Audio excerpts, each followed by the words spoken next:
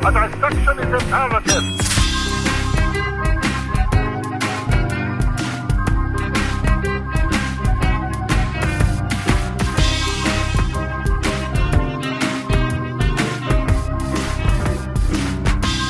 Yeah, that's what I was. That was the point I was making.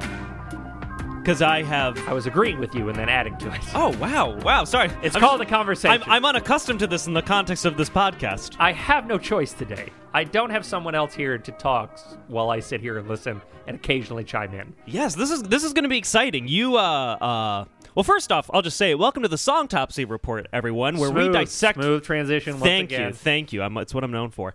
Where we dissect bad music to figure out how it died. I'm your host, Nick Brigadier. And I'm Steve Trollinger. Ha! I got to say the "and" this time. Yes, Mike Russell is not feeling well and unfortunately was not able to make it. He's a victim of his own decadent lifestyle, Nick. He kind of is. Mike Russell gave us a summary of his past 3 days, and... That's what happens when you live fast and you drive yourself too hard. This is what happens. He is living his life to the fullest extent and is paying a penalty for it. Yeah. But I'll never pay that penalty because I don't go outside. I don't do anything. I don't go outside and do stuff and talk to people. You will live a long and empty life. Empty life. We were talking about that when he was texting us last night about his potential not being able to be here, and we were saying, or I was saying to you, you know, because you read to me all the stuff that he wrote, and my initial reaction to it was just, gosh, you know, I am jealous, but also not. Like, I am envious of people that can have all like the amount of things he did in the span of 3 or 4 days. Oh yeah, he went to a Garth Brooks concert. He went out drinking with friends. He slept for like an hour and a half, and then went to work, and then like did the exact same thing the next day. Yeah, like he's living in the truest sense of the word. And I'm jealous of his ability to do that, but I also don't want to do that. So it's this weird damned if you do, damned if you don't situation. I'm like, well, I could do that, but then I'd hate that too. So I guess I'll just stay inside and play a video game. You envy a lifestyle that is not for you. Exactly. Gotcha. Like, one time maybe I want to try it just to see what I'm missing, and then I'll never have to do it again. You have no idea how much I would pay to just have Mike Russell take you out on the town for a whole night, just you two guys. No, don't get me wrong. I don't want him to be the one to lead me No, on he this has adventure. to be. No. He has to be. But listen, in a weird way, I mean, obviously, I'm very much going to miss Mike's input on this episode, but the subject of today's episode is something that you're relatively familiar with, and that it is about Star Wars. And prior to this recording, Stephen Trollinger spent literally, I would say, 15 continuous whole minutes discussing hyperdrive technology to me, which, by the way, isn't real. It's not a real thing. It's fictional. It's science fiction. Yet Steven knew the ins and outs. I didn't know there were different classes of hyperdrive within the context of the Star Wars universe, but Steven... How do you live with such an empty head, Nick? I don't understand how you live without knowing things you don't need to know. Politics, current events, literature reference, none of that. Hyperdrive technology. No, my problem is I have all that stuff in there too. I'm an insane person who can't stop his brain from absorbing information. Oh, you poor thing. I know. It's a sad life. But no, it's not necessarily a song we're discussing today. We're going to be discussing a little bit of an album, which I had never heard of up until very, very recently. Because I mentioned to Steve, I asked him if he knew of this. I said, are you aware of the Christmas Star Wars album? And Steve thought I was referring to the holiday special, which also doesn't exist. The what? I don't understand what you're saying. What is the that? Holiday special? I've never heard of this. What is this? Life Day, celebrated by Wookiees? This is a thing that never existed, right? That never existed? You just made it up on the spot? Oh, yeah. No, I just made it. It definitely did not come out in 1978. Let us never speak of this thing that doesn't exist. Yeah, so Steve thought I was referring to this thing that doesn't exist, but that is not the case. In 1980, they made an official, like a licensed, George Lucas approved Star Wars Christmas album called Christmas in the Stars. And this is unique for a variety of reasons. First and foremost, this album also included the first ever vocal performance by a young 18-year-old John Bon Jovi. Master of Jersey. Or as he was known in this album, John Bon Jovi. Bon Jovi, his God-given Christian Which name. I didn't know either. You thought his name was John Bon Jovi? You know, Bon isn't a word, right? It's It not. always felt it's like- not like Von, where it's a German, where it's like in another language and it means like of or Yeah. from. It's not. It's just Bon. But it did always sound like a greeting in another language. And a Bon Jovi to you. Well, Bon I Jovi mean- to you too, sir. I mean, it is a bastardization of the Italian word buon, as in like good. Oddly enough, I've never considered the origins of the name of John Bon Jovi. I don't know why. It's a thing I should have. That's been not another considering. thing that's worked its way into your I mean, it's in there sponge-like now. brain of... I'd never considered it. Like, you can't just think of things out of nowhere and then absorb it all. You have to have someone bring it up, and now it's a thing I'll never forget. Well, I'm very sorry for that, Steve. I'm should sorry to burden you with more knowledge. You should be. But no, so the album is called Christmas in the Stars. It came out in 1980, and we actually tried to narrow down on the official timeline when this album came out in relation to the movies. It technically came out a few months after The Empire Strikes Back. Yeah, Empire Strikes Back came out in May of 1980. This came out in November. But after listening to some of the songs, I maintain that it was close enough to that movie that it obviously had no like input or not. Like George Lucas wasn't like, oh, hey, you're doing that Christmas album, right? Okay, here's some notes about what's happening in the Star Wars universe that I've conceived of. So make sure that you include that in your writing for the songs on this album. That didn't happen. No. George Lucas was not concerned with the integrity of the Star Wars canon. Yes. Vis-a-vis Christmas in the Stars. I consider it still in that area between A New Hope and Empire Strikes Back where they didn't know what the hell Star Wars was. Like, Star Wars came out, and then it was a big thing, and no one expected it, and then they spent a couple years in between A New Hope and Empire just throwing shit at the wall to figure out, what the hell is this? How can we exploit it? Yes, because you need 2 points to make a straight line. At the time this album came out, there was really just the one Star Wars movie. Yeah. We're so used to Star Wars, the massive entity of built up over 30 or 40 years of canon and non-canon and all this expanded universe stuff. Yeah. We're so used to being it being this monolith that we don't remember a time when there was one movie and everyone was like, okay, what the hell was that about? Yes. So this album, if it is indeed canonical with the Star Wars universe, has some very shocking implications, which we'll get into a little bit later. But I just want to play a little clip of the first song, the title track from the album. It's called Christmas in the Stars, just so you can get a sense of what this sounds like and the voice talent that they were actually able to get for this album.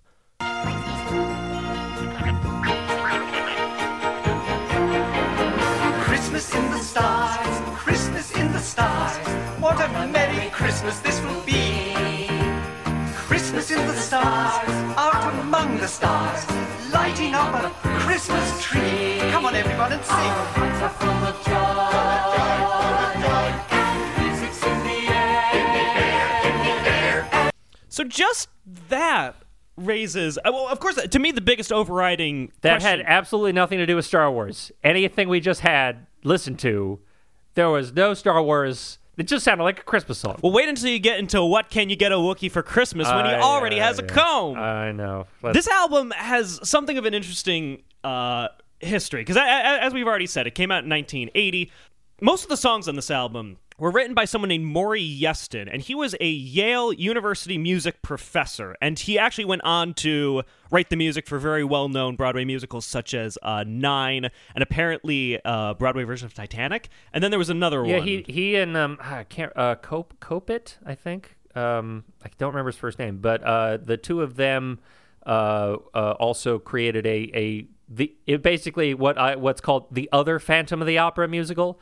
It's there's the Andrew Lloyd Webber version that it's obviously everyone knows, it's super famous, but they also crafted a version just called Phantom. That music is a lot different. It's a lot like darker and more sinister and I don't want to say better, but it's definitely different. And the album was produced by someone named Mecco Menardo, who apparently, I have not heard it, but he was known for doing a disco version of the main Star Wars theme that had come out shortly after the release of the movie. Again, nobody knows what Star Wars is at this point. They're just like, oh man, Oh, it's the late 70s. Let's do a disco version of the Star Wars theme. So, Mecco, this producer, he wrote a 9-page letter to George Lucas, and he asked him if he could produce this type of album for the Star Wars saga.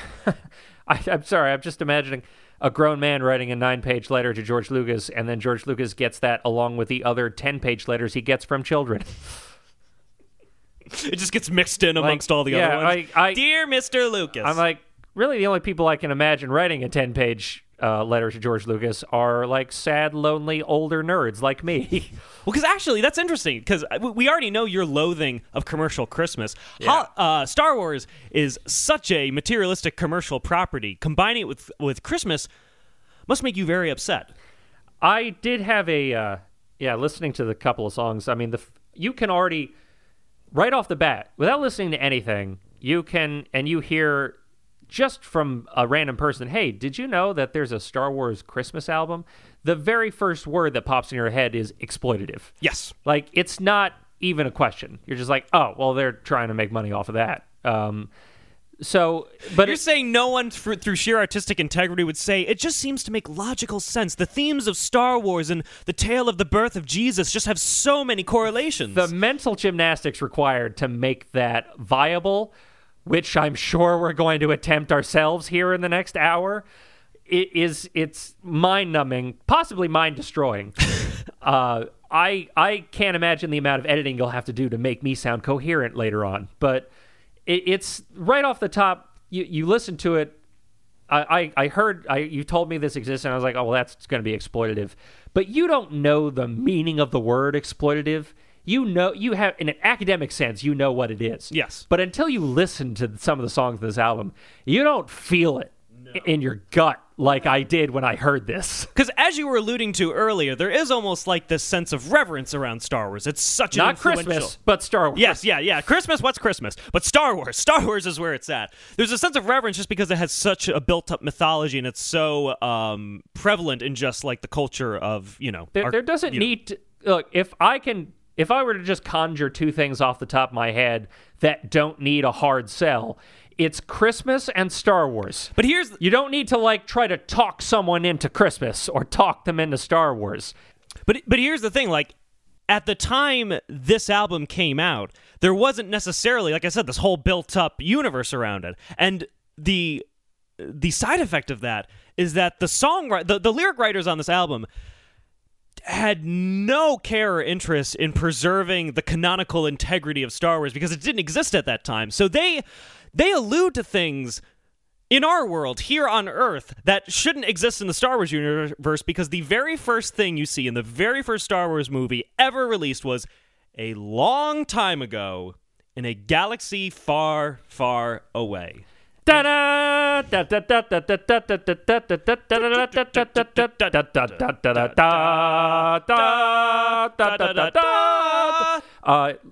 legally required to do that every time we say. Anytime someone says a long time ago in a galaxy far, far away, there's a Lucasfilm thing where everyone who says that is legally required to then go through the entire opening crawl theme. Yes. Please check the show notes to see the opening crawl of this episode. Yes. But no, so we're going to play a little bit more of the first song, Christmas in the Stars, because the very first set of lyrics kind of lay out this issue with the canonical integrity and how this kind of messes with that. Voices want to sing, and we will sing.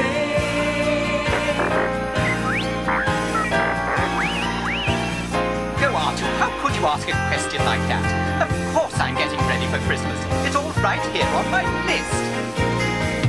I've got mistletoe and holly. I've got peppermints and lollipops and 20 different kinds of chocolate bars. Everyone will be delighted. Even I am quite excited, getting ready for Christmas in the Stars. How does C-3PO know about peppermint and chocolate and candy? And how does he know about any of this? Star Wars has the most dedicated, outside of Trek, I would say even. Yeah. Star Wars has the most dedicated fan base of any intellectual property available. George Lucas has but to throw out a general idea of something, and 1,000 nerds will work out how it works. Yes. Without him having to do anything. They'll devote hours of their day weeks at a time to try to figure out how the thing he said could work in the universe that they themselves are devising for him. Yes, Steve, like I literally said, George Lucas wrote, we're going into hyperdrive. And Steve just spent, like I said, before the recording of this podcast, a solid 15, 20 minutes explaining all of this extended universe theorizing on how hyperdrives actually work. In that sense, I guess it's kind of silly to say, how does C-3PO know about peppermint? And there's no peppermint in the Star Wars universe that we know of. But I'm sure somewhere listening to this song, some dedicated nerd spent hours trying to figure out what planet has a tree that can also be the bark of which could be used to sweeten and spice a drink. Yes. I would love for George Lucas to say that the Christmas in the Stars album is canon, so all these nerds have to try to find some way to justify how everything C-3PO is describing could actually exist in the Star Wars universe. And that's not even getting into the fact that how does he know what Christmas is to begin with? Yeah, this album has a lot of trouble with that. They basically don't really talk about Jesus or really anything that Christmas is actually about, because that opens up so many doors. It opens up so many things that I will be forced to think about for years to come. Yes, Arthur, of course it's terrific, but there's more. Everyone will have a cookie. I bought extra. Why? What is a cookie? What is a cookie in Star Wars? It's something he'll bring extra for the Wookiee. The people who wrote this, they have no idea how many man-hours they wasted, other people's man-hours they wasted, by throwing this out into the universe and making us concern ourselves with it. I want to see what else he talks about just to piss you off. Everybody can be here. If they all have marked the date, and if none of them is late, we'll have our greatest of Christmases this year. What date is that, 3PO? Are we talking about December 25th? Are we using a Gregorian calendar? Is it Gregorian? Is it Julian? Do you know what I'm talking about at all? Is it the 25th of December? Look, in our real person's universe, we don't even know what the real date is. 25th is just a agreed upon date. Yes. It was probably in the summer or something. But he goes further. In the next song that comes up, it's called Bells, Bells, Bells. You'll never guess what the song is about. If the question, it's like, what is indigestion? Not that bells and indigestion are the same. I cannot believe the query. To ask, what is Einstein's theory compared to what are bells seems almost tame. What is indigestion? Who is Einstein? R2 really? Why is he outraged that R2-D2 doesn't know who Albert Einstein is? When he shouldn't even know who Albert Einstein is. Yes, Nick, I agree. Thank you. However, actually, I won't make this point now because there's a couple of more that in this song, a couple more people that he mentions that we can use to make the point I wanted to make. So hang on. I will hold on. So he immediately goes on after that. Before you ask me who is H.G. Wells, I will help your education with a simple explanation of bells. Bells?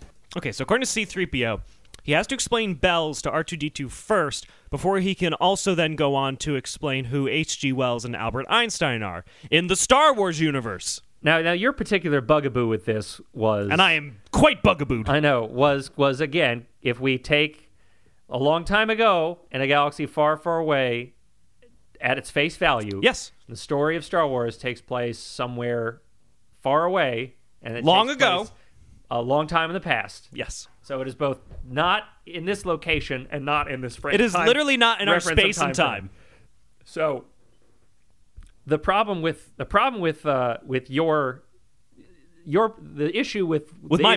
bugaboo. I was about to say the problem with your problem is that you can't quite wrap your mind around how he would know these things. Like how would he? Yeah, exactly. I was mad about the candy canes and all of that. But what you're forgetting is that Albert, of anyone he could have mentioned, I feel like Albert Einstein and H.G. Wells, of anyone, would have been able to access a far, far away place a long, long time ago. Albert Einstein possibly. H.G. Wells was a writer. H.G. Wells is a writer, but it's not too hard to make the connection. In fact, a lot of people do. When you use H.G. Wells as a literary character, not necessarily as a person, a lot of times when you use him in a popular culture sense, a lot of people will write him as having had his own time travel experiences or his own time machine. He's connected with the concept of time travel. So if I really want to make myself think about this, it's... And why do you? And why do I? It's at least somewhat plausible to think that of anyone, Albert Einstein and H.G. Wells would have the ability to access the Star Wars universe. I'm glad you have no trouble with that. It is very troubling for me. Bells that sparkle in your eyes, every color, every size. Speaking languages with ease. In a breeze, they're Japanese. You know what Japanese are. Okay, so that Albert Einstein, H.G. Wells, and the Japanese. 3 different types of people that I can foresee being able to travel to the Star Wars universe. Why? What about every Japanese person has the ability to travel to a Star Wars universe? Oh, no, not every Japanese person. I mean the concept of Japan as a country. Again, utilizing not the actual people themselves, but the notion of the group of people, like the notion of these people, H.G. Wells and Albert Einstein, and the Japanese. No, that is all bullshit. In a popular culture context. Not in a reality context, obviously, but in the sense that, like, oh, yeah, that makes sense in a pop culture bullshit kind of way. Oh, yeah, if we just throw our rules and logic out the window, this would make sense. I mean, look, I'm not letting it distract me from the fact that that is a super racist musical cue. And it happens all the time. That is one of those things that pops up in... Yeah, it's just like people use it and don't... They use it as a call to like blanket Asian people. Yes. Like random Asian thing. Yes. Anything Japanese, Chinese, Korean. Yeah. And it's used. Same cue. It was used for so long and with such frequency that now it's just built in. Now people like it's racist. It's a racist stereotype, but it shows up in a bunch of stuff and nobody thinks twice about it because we're just conditioned to think, oh yeah, they're talking about the Japanese. Yeah. Or the Chinese or something. I don't know. Yeah. That's all the same people, right? I'm just so glad George Lucas heard this and learned from his mistakes, and that's why in none of the Star Wars prequels did he use any racist Asian stereotypes. Because otherwise... Where are those droidekas? This is getting out of hand. Now there are 2 of them. I'm just so glad he didn't put any character like that in the prequels.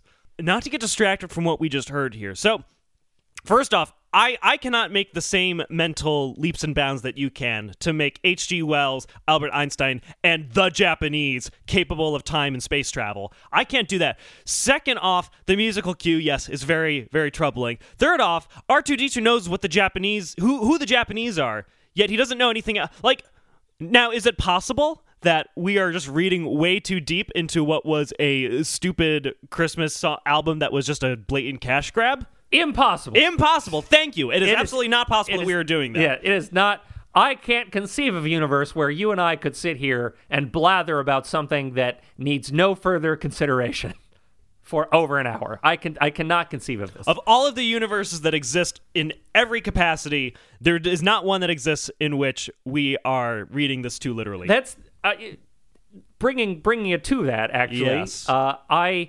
That's really the only way I stop when I was listening to these. That's the only way I can stop myself from thinking about this way too much. There's a theory. I don't know who started it or if it's even a real theory or just a sort of a thing that naturally occurs in fiction. Yeah. But the notion that every idea that the human imagination conjures is not from nothingness. It's not ex nihilo. It's sort of like, I don't know. This might just be a crazy thing I thought up too. I don't even know. But the notion Did you think it up or did it come from somewhere exactly, else? The notion that everything our imaginations can conjure is perhaps some sort of signal, like a weak signal that our brains are able to comprehend on a very basic level, but we're not able to quantify in any real way. Like when George Lucas thinks of... Droidekas. Yeah. Well, I was going to say, when George Lucas thinks of all of the things that go into making Star Wars, and by all of the things, I mean, like, Toshiro Mifune Kurosawa movies. Yes. And that's a slash. I know they're two different people. Toshiro Mifune is the actor who acts in the Kurosawa movies. Oh, there's just one guy with a very long name. Yeah, no. It's not like he took that and then the Hero of a Thousand Faces and all that. Don't get me wrong. I know a lot of the stuff he just stole from a bunch of different places because that's what creative is. Yes, that's what art is, folks. That's what art is. But bear with me here. Let's say the notion is totally original. The theory that notion actually is, he's picking it up from a thing that is real.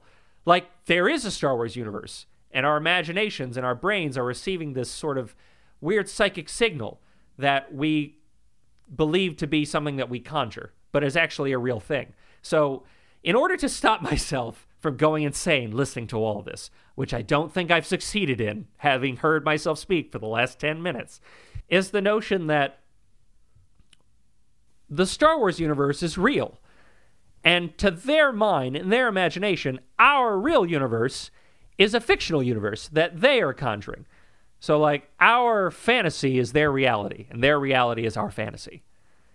And so all of this stuff that they're talking about doesn't exist on their world. It's a fantasy, and they're singing about it. Just like all the stuff that exists in their world is a fantasy that for some reason these people decided to sing about.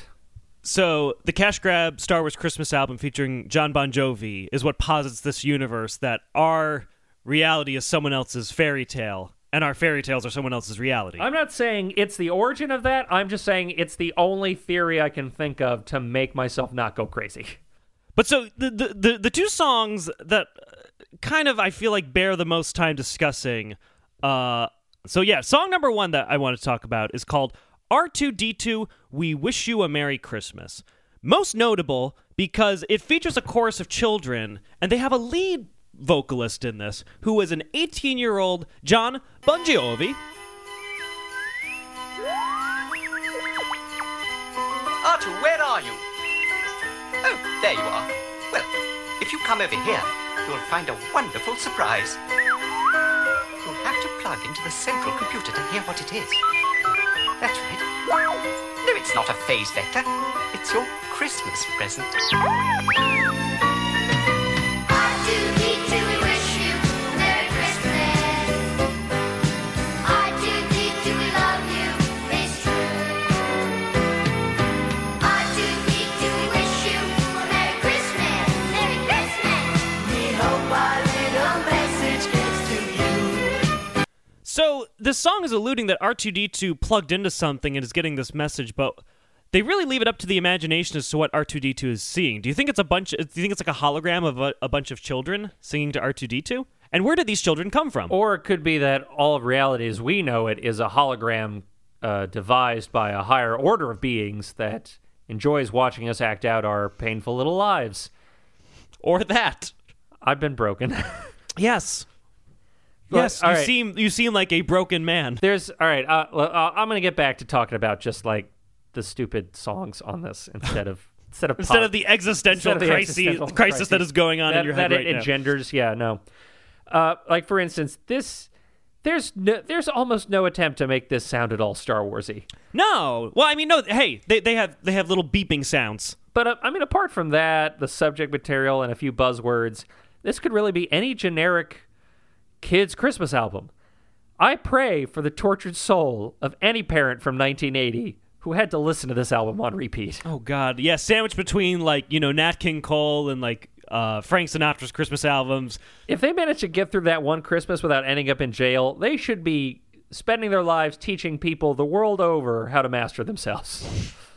So you are someone who is obviously very interested in the Star Wars universe, but you're obviously not. What it is, Nick, is I'm so tired of all of the bullshit I have to consider from the real universe that I live in that I really don't want to think about it as much as I have to.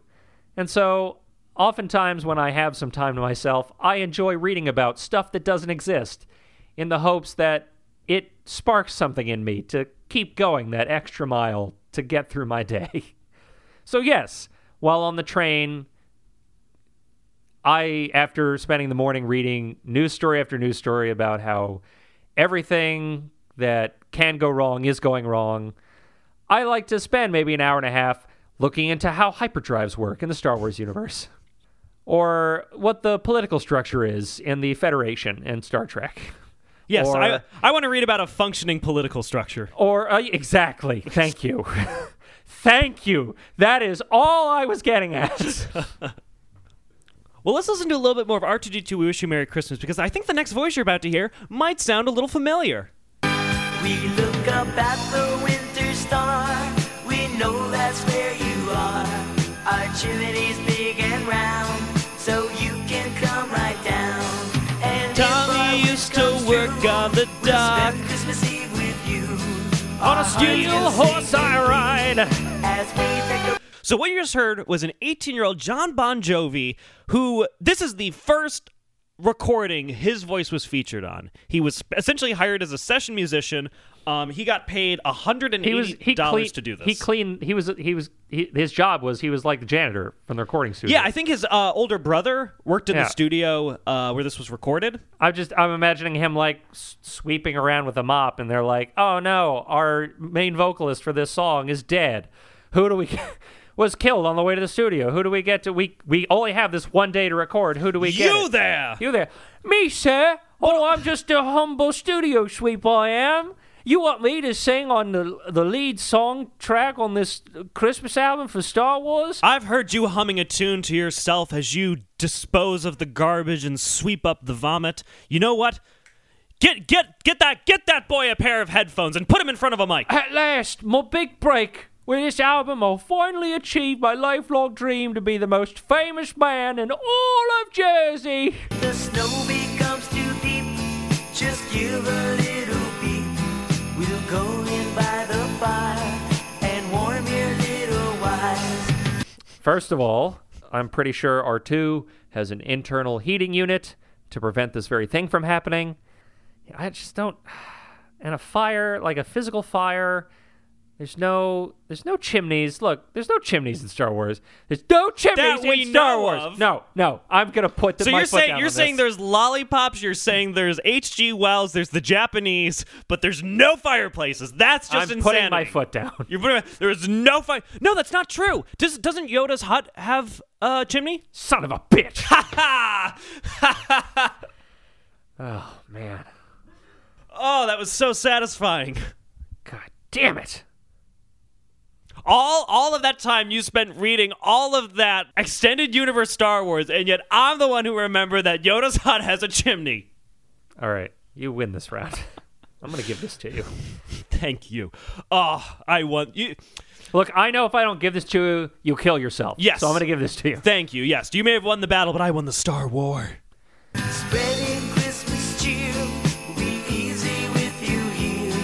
We'll dance and sing and play from Christmas Eve to Christmas Day. First off, that's not a very long period of time. Christmas No, Eve it to isn't. Christmas Day is a couple of hours. Second off, how does R2 dance? I mean, I've seen him wobble around a little bit. No, how does he dance? Why, you merely have to watch the final scene of Return of the Jedi, Nick, to see Oh, how when he's with the R2 Ewoks? When he dances with Ewoks. But aren't they like shaking him around? No, he's doing it himself. He's dancing with them. Is he? Yes. See, two can play at this game. Okay. I'll give you that one. Yeah. But I'm going to rewatch Return of the Jedi, and there will be an addendum at the beginning of the next episode, if that is in fact not true. I'm going home and rewatching all three of these movies. just because. Just to cleanse your palate. I need that. I just need it. And then maybe Force Awakens. We'll see. But the last song we want to talk about from this album, and I would recommend listening to the whole thing. It is very interesting because in addition to everything we've been talking about that exists in this in the universe that this album posits, there's also a character named S. Claus who shows up periodically throughout, who is Santa's son, I believe. The story. Believe it or not, this is a concept album. Listeners, I don't know if you can believe that. It kind of is, actually. It's There a is a- concept there is a album. thread. There's a story. It's the Who's Tommy. It's like the Who's Tommy, but shitty, and it doesn't need to exist. Who's Tommy? But shitty. It features it.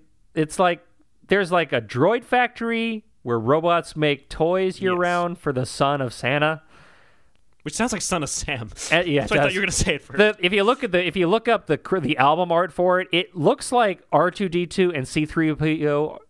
I'm losing my mental. There's very so little, much for keeping yourself yeah, sane. there's very little like electrical impulses being shared in between my nerve endings right now. It's slowing down. The Christmas album Kick it into cover, hyperdrive. yeah, the album cover art looks like C3PO and R2 are holding Santa hostage. That's not Santa. That's S. Claus. Sorry, S. Claus. Like, he's sitting in front of this fireplace, and it just looks like, look it up, because it looks like he is being held against his will. I don't know. It looks like he's just kind of warming himself by the fire. I don't know, man. The audience can look it up and judge Yes, it judge for themselves. yourself. But you couldn't even come up with a Star Wars name for Santa, or the son of Santa even. Like something bullshit like Salo Calfran. Oh, yeah. Or Sangha Kor. Kor spelled with two R's, by Yes, the way. K-O-R-R. 2 R's. Like, nope, S-Clause. Stop it. Slap it on the cover art. We're done here for the day. We've expanded all of our mental faculties writing this album. We should have thought of that to begin with, but I gotta go home. But so the toy making droids that Steven alluded to play a central theme in the one song. This song was released as a single, and I think made it to number 60 something on the Billboard 200, like right when it came out. The Good. song is Good, called. I'm glad. They had to have some success. The song is called "What Can You Get a Wookiee for Christmas?" (parentheses) when he already owns a comb. It goes a little bit like this. Let me see. We have a scarf for Skywalker, right? Yes. And perfume for the princess? Yes. But What about Han Solo? I don't think Han Solo needs anything now. No, hot son. God damn it. Please cut out all the parts where I'm losing my mind. That's the entire episode. I know, but like literally losing my mind. Han Solo doesn't get Christmas presents, guys. Han Solo gets coal. Han Solo has not been on the nice list for a very long time. Like, remember in A New Hope where he just, like, out of nowhere shoots Greedo? Remember how callous that seemed at the time? And I got away with it because Greedo's a weird alien bug creature, and Yes. he's designed to evoke feelings of disgust from people. He doesn't get a present from S-Claus. He gets a lump of coal. Or whatever Whatever the equivalent whatever is. synthetic diamond bullshit that, I don't know. Look, we can all barely muster the imagination to attempt to explain how the real Santa in our real universe makes it to all the homes on one planet in one night. How the hell do they expect us to believe that a Star Wars Santa does the same with a whole galaxy? With a goddamn hyperdrive. No, even with a Class 0.5 hyperdrive, it'd take at least a couple of days to go from one end to the other of the galaxy, and that's without stopping. And a 0.5 Class hyperdrive is the fastest available, and that's not even available. There's all sorts of aftermarket modification you have to make to a Class 1 hyperdrive, Nick. Okay. And that's only been achieved by a couple of people, like Han Solo and Talon Card. So you're saying even if S-Claus is traveling throughout the universe at the speed of light, he won't be able to get all over the galaxy in time? Okay, first of all, he's not traveling at the speed of light. He is traveling into an alternate dimension wherein space and Jesus time Christ. move at a different speed to normal space. That's what a hyperdrive is. Okay. I don't know why you brought that up if you didn't want me to sit here and explain how hyperdrives No, work. apparently I just didn't listen to your previous lecture hard enough. I wasn't taking notes.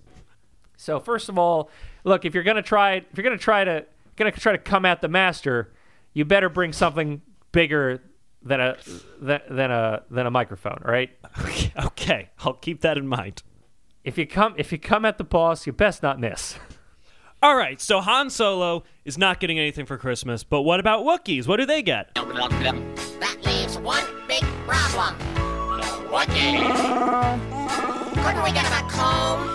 We gave him a comb last year. What can you get a Wookiee for Christmas? No droids sound like this. Already Nothing knows sounds like this in Star Wars. What can you get in a hurry for a furry kind of friend like that to take home? But yet you have not answered the question. What does one get a Wookiee for Christmas? I don't know. A bowcaster? He already has one of those. He seems to enjoy playing holographic chess. He does. Perhaps get him an updated board, like a newfangled board. Perhaps a new fancy bandolier to hold his ammo clips? Which, yeah. Is that All for the right, bowcaster? Because that it seems is- like to have, like, lasers. No, it is for the bowcaster. They're lasers, but they actually do have ammo in the sense that they are powered by a small reactor in each blaster, exciting a volatile gas. Those clips Oh. contain a super condensed gas that they apply like energy to, and it excites the gas, which creates an even larger explosion of energy, sort of like an internal combustion engine. I just want the listening audience to know, Steve is not looking at notes while he's telling me all this. This is just in his head. Yeah. He just happens to know at any moment how a bowcaster works from Star Wars. So really, that's all blaster technology works like that. Oh, yeah, sorry, dumb fucking me. And actually, lightsabers, the original lightsabers from thousands of years before, worked on a kind of frozen blaster technology where it does the You same... tried blasters, try frozen blasters. Exactly. It does the same thing, but it stops short. Like it Okay. doesn't it excites the gas and then it creates a blast of energy, but then it somehow corrals that energy into a short. Otherwise, every shortened lightsaber would be blade. like a mile long. Exactly. So that was kind of blasters came first, and the origins of lightsabers are indebted to them. But those clips do contain a super condensed, hyper excitable gas that can be considered ammo. Steve, the only thing super short and hyper excitable is you right now when you talk about this technology. I am very tall, first of all. Unless you mean short in the sense of my temperament, in which case you're spot on. I wasn't sure which I was going for, but Steve has clarified for both for everyone listening. That's what I'm here for. All right, here's a little bit more. He doesn't need a tie clip, and he doesn't use shaving foam. Why are those the first two things that would occur to you? He doesn't need a tie clip. You literally could have Because he's naked. He's naked all the time, Nick. The big joke for this whole song is Chewbacca is naked all the time. What can you get a wooden for Christmas when he already owns a comb? It's really a problem. All right, I'm gonna. It's really a problem. It's really a problem. All right, hang on. Here's a little bit more. What can you get a wooden for Christmas when he already owns a comb? What can you get in a hurry for a furry kind of friend like that to take home? No, he'll never wear galoshes. Or a hat upon his furry dome. Okay, stop the presses. I was with you up until the point. Again, he's naked. We get it. What the hell is exactly preventing Chewbacca from wearing a hat? Who says he can't wear a hat? I watched these movies pretty extensively, and I don't remember getting even a context clue as to Chewie's stance on haberdashery. I mean, are they coming from the angle of, like, it's one of those things where, like, the theory that Han Solo doesn't actually know what Chewbacca is saying, and he's just putting words in his mouth? Like, Chewie speaks, and Han just says, "Boy, you said it, Chewie." Like he's agreeing with him, but Chewie was really saying stuff like, he was like yelling to him, "No, damn it, I said Luke needs to go find Yoda. I know him. We fought in a war together. You can say that again, Chewie. He's still alive. For Christ's sakes, it's only been 19 years. How do all of you not know who Yoda is? Stop listening to this lying mercenary I roll with. Also, I love hats." Or as we heard it. Yeah. Han Solo doesn't know what he's saying. Yeah, Han. That would be the best twist in Star Wars. Han Solo never understood a single Han word Solo Chewie was doesn't saying. know what Chewie's saying, and C-3PO doesn't know what R2 is saying. Because if they did, they would know that the whole trilogy, R2 and Chewbacca are just yelling about, "Oh my God, just send him to Yoda. He's still alive. We know that guy. I know who your parents We are. dropped him off at Dagobah. I know you, R2. I know who your parents are. Tell him who his parents are, 3PO.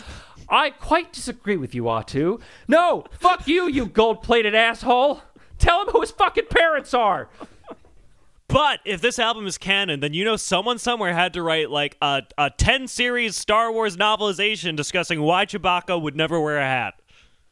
Because it needs an explanation. If George Lucas or anyone by extension has just thrown it out there, someone has to justify it. And I mean, naked people can wear hats, Nick. Even if you live your whole life naked, you can appreciate a fine hat. What can you get a wooden for Christmas when he already owns a comb? Let's give him love and understanding.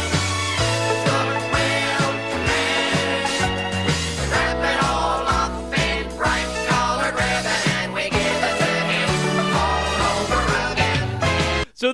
is hilarious given what you just said. Let's give him love and understanding. He needs it because nobody knows what the hell he's saying.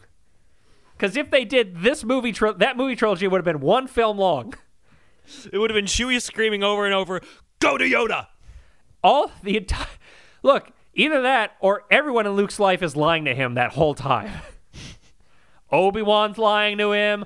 R2's lying to him. Even if it's a lie by omission, they're still lying to him. There's some huge information that they have just chosen not to divulge. Look, this is not new stuff. I am not the first person to think of this. And I still demand answers. That's what you get. A Wookiee for Christmas when he already owns a comb. Okay, I want you to pause this Yes. and tell me exactly how much longer is left in this song. We have almost 2 minutes left. Yeah, so this song is like a little more than a third over. And we've already figured out what to give him. Yeah. What the hell is the rest of this song? First of all, you already gave up and decided on a bullshit Christmas gift of love and understanding. And I mean bullshit in the context of if you're going to buy into commercial Christmas, at least buy in and get something. And literally for buy someone. something. Don't be like, oh, I made you this macaroni thing that says that I love you. All right, I thought we were all buying each other like toys and shit. I thought that was what we all agreed on. But if you want to do a bandit commercial Christmas this year, I would have liked to have known that before I spent $300. 300 Republic credits. Republic credits on a Lego set. That's right. Lego also exists. Of course, I mean, nothing would surprise me at this point. But yeah, when they say love and understanding, at first, like when I first heard it, I thought in the context of like, oh, he's misunderstood, but I didn't really take it in a literal sense, which like, oh yeah, actually Chewbacca is just literally misunderstood. As in nobody understands what he's saying. Yeah. And if they could actually give him the gift of understanding, then maybe a lot fewer people would have died in this series. Well, no, probably not, because this is an entire universe predicated on war. That's true. It's called Star Wars. It is kind of funny. Like the cover artwork, it's like this very Christmassy font. It says Christmas in the stars, and then you almost don't even factor it in because you've seen the title Star Wars so often, but Star Wars Christmas album. You're having war and Christmas in the same album. Which I'm sure won't influence your decision on what the episode title for this one will be. Certainly not the Star War on Christmas. But there's, I mean, we could keep figuring out what to give a Wookiee for Christmas, but there's really, like, the whole album chugs along in a similar way. It's quote unquote comic bits with robots. It is C-3PO doing more anachronistic descriptions of things that shouldn't exist in the Star Wars universe. And then at the end, S-Claus does appear and try to attempt to explain what Christmas is. But it's the last song on the album. So it's the last song on the album. So C-3PO's just been talking out his ass the whole time. He has. Well, that's what staying he does. true with his character. I was going to say, it is what he does. Yeah, so that's the closest thing to like being canonical with the rest of Star Wars. He is fluent in over 3 million forms of talking out of his ass. Yeah, 3 million forms of bullshit. But I was just shocked that, well, I was surprised that I had never heard of this. I was shocked that you had never heard of this. Gosh, it's almost as if some other unrelated Star Wars holiday thing existed that forced me to wipe the concept of a Christmas Star Wars combination from my brain forever and ever. Amen. And not even ever pursue researching it. No. But that's a little bit of Christmas in the Stars. And this album is insanely hard to find. Like, all the songs as God intended. Yes, there's a reason for that. All the songs are on YouTube. You can listen to them there, but if you want to download it, it's not on iTunes, it's not on Spotify, it's not anywhere. And why would you want to download it? Have you heard this? I just did. Do you want to hear it again? I don't really. I mean, if What Can You Get a Wookiee for Christmas If He Already Owns a Comb doesn't become a staple of your holiday playlists, then you are not celebrating Christmas properly. Nobody's celebrating Christmas properly, That's Nick. true. That's the whole point I'm making this entire month. You've decided to subject me to these horrors. But like physical copies of the album I've seen on sale at eBay for like up to $50. So if you really want to get a physical copy of this, you got to hunt for it. Tell you what, instead of spending $50 on that, why don't you send it directly to me? Because I guarantee I can make that $50 do something more worthwhile than you owning this. Even if I didn't do anything with the $50 and I just sat on it, I put it in a savings account and it accrued 1 cent every 10 years, you would still get way more out of it than if you spent it on this goddamn piece of shit. I disagree 1,000%. But that is Christmas in the Stars. Check it out at your own discretion. At your own risk. But thank you very much for listening as we continue to chug along through the month of December, covering all sorts of Christmas classics. And man, I can't wait until we are no longer shoehorned into this. And we can go back to just talking about random stuff again. You can follow us on Facebook. You can subscribe to us on Apple Podcasts or Stitcher, Google Play, or wherever you choose to listen to your podcasts. And once again, I just kind of wanted to say thank you very much for listening. Like, we're able to see where people are listening to our podcast and how many people. And we have listeners in just about every single state here in the United States. We have listeners overseas. And we just want to say thank you very much for listening. We Dankeschön. Gracias. Arigato. Arigato. We've had a few people in Japan listen to our podcast. I don't know the Portuguese. It's probably... Obrigado. I hope that is it, and you are not just making me sound like racist. No, it actually is. Uncouth? Okay. But like, we're aware of how many of you are out there, but we don't know who you are. So if you do, give us your name, address, yes, give us all Social Security of your number if you live in America, and the security code on your credit card. But no, if you want to reach out, if you have a bad song idea, like we have an endless list of songs that we can discuss here. But if you have something that you're aware of that you want to let us know that you think would be a good subject for an episode, please contact us. You can email us at thesongtopsreport@gmail.com. You can send us a Facebook message, a Twitter DM. We are the people who are there on if you message anything on the Songtops Report, we are the people who will contact you and write you back. And we have gotten a couple of things, and we will take care of them once we're done with this bullshit holiday. Yes, those of you who have suggested things, we have heard them. We want to get enough. We'll get around to it. No, we want to get enough to do a user-submitted episode where we cover a few songs from listeners. So please let us know what you want to have us discuss. And you can contact me personally at Nick Brigadier on Twitter, Mr. Steve Trollinger. You could direct message me at yourmantrollo on Twitter, StephenTrollinger.com. I'm not even going to say eventually anymore. I'm just going to act like it exists, and then you can figure out, depending on when you listen to this, if it's true or not. At some point, maybe it will be. Maybe once this holiday is over with, I can actually devote some time to it. And I guess eventually I'll be forced to get an Instagram account. You'll follow me on that. You will follow me on that. You don't have a choice. And unfortunately, Mike Russell could not be here. We wish him well. But I texted him and I said, is there anything you want to add to the end of the podcast? And he says, shit, man, just send my Merry Christmases and to send comments, feedback, and what our viewers would get a Wookiee for Christmas or any other Star Wars character. I get Rey a boyfriend, ... named Mike Russell. And then he sent a second text saying, okay, maybe not that last part. I don't think he wanted you to say both parts of that, or even anything from that at all. Sounds like that was a personal message he sent to you. I just tell it like it is.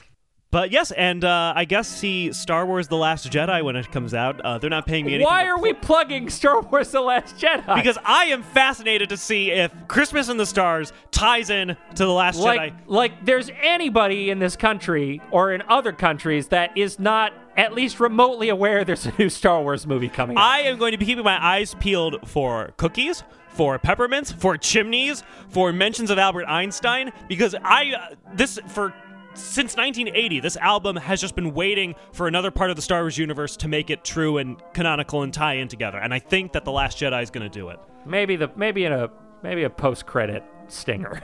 We can only hope. But thank you. Albert Einstein. Albert Einstein, the true Last Jedi.